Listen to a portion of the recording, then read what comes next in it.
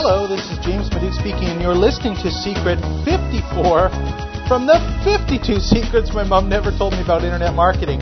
And welcome back to, what was supposed to be a bonus secret, but I just keep on adding secrets. And I've actually updated the book to reflect some of these secrets. And so we're going to continue because there's always new stuff happening. There's always ideas and tactics and strategies and processes that you can use to help build your small business using the internet and selling online. And what I want to cover in this particular section, this secret 54, is really about something that I learned too late. And hopefully if you pick up on this one idea quickly, it can save you some time, some effort, and really allow you to do one thing. And we're still in the launch sequence phase. And we talked about getting in front of other people's traffic, using other people to help you, and going out to your list first and then starting in and using other people's traffic.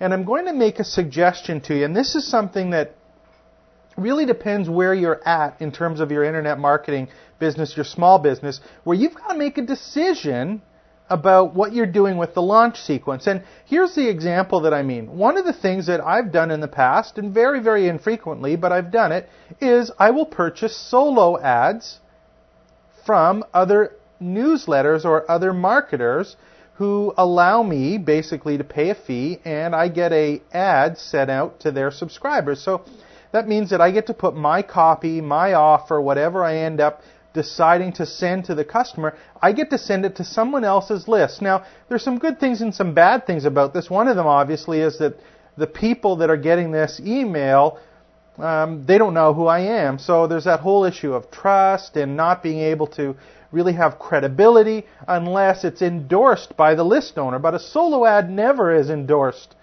by the list owner unless you're doing one of the other joint venture or launch techniques. But this is what I want you to consider.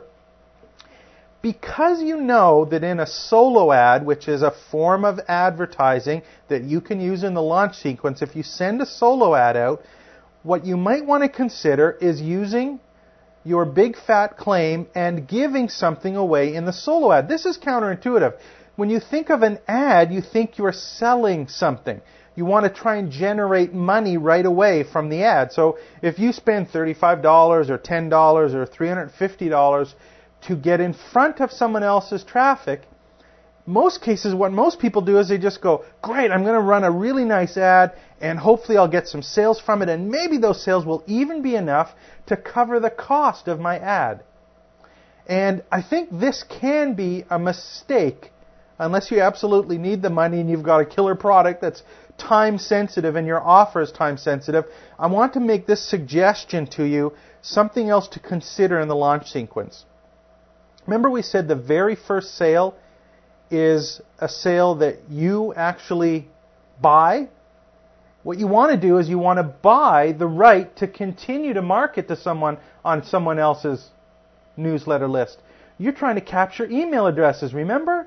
So if you're going to run a solo ad or do something with someone else's list, some kind of joint venture as part of that launch sequence, I want you to consider giving away an ebook, a free mini course, giving away some valuable content to those readers in exchange for what? Yeah, their email address. Now this does a couple of really neat things. One of them is it gives you the opportunity to build your list. That's one thing. The second thing is it allows you to build a relationship with them. Remember, they don't know who you are. They're from someone else's list. They're not from your list. How long did it take for you to build up the trust to the people that subscribe to your newsletter or respond to your offers? It's all about trust and credibility. So if you're going to use a solo ad as part of your launch sequence or as part of something that you do to launch a product or service, a website, you're doing it with someone else's email list, someone else's contacts, someone else's customers, I want to suggest that you figure out how you can give something away in exchange for an email address. Because I would much rather have, if I send out to a list of 1,000 people, and I know that the click-through rate is 5%, for example, and we may get 50 people that read through the ad or click through the link to go to the sales page in that case, and we know that we have a 10% closing rate, and we get 5 sales, and we go, great, I got 5 sales.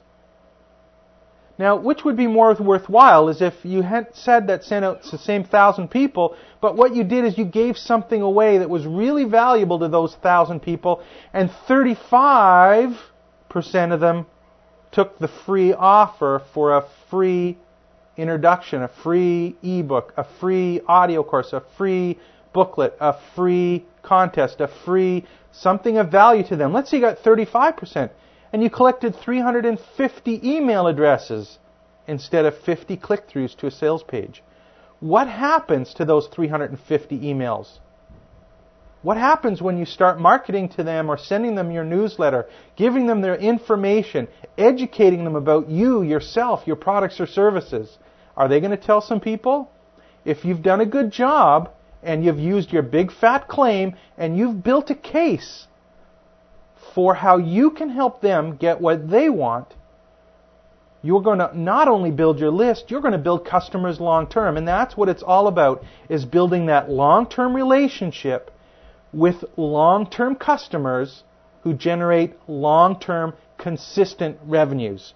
So think about in your launch sequence, if you're doing something with someone else's list, maybe I shouldn't be selling something this time if I'm going to take a long-term view.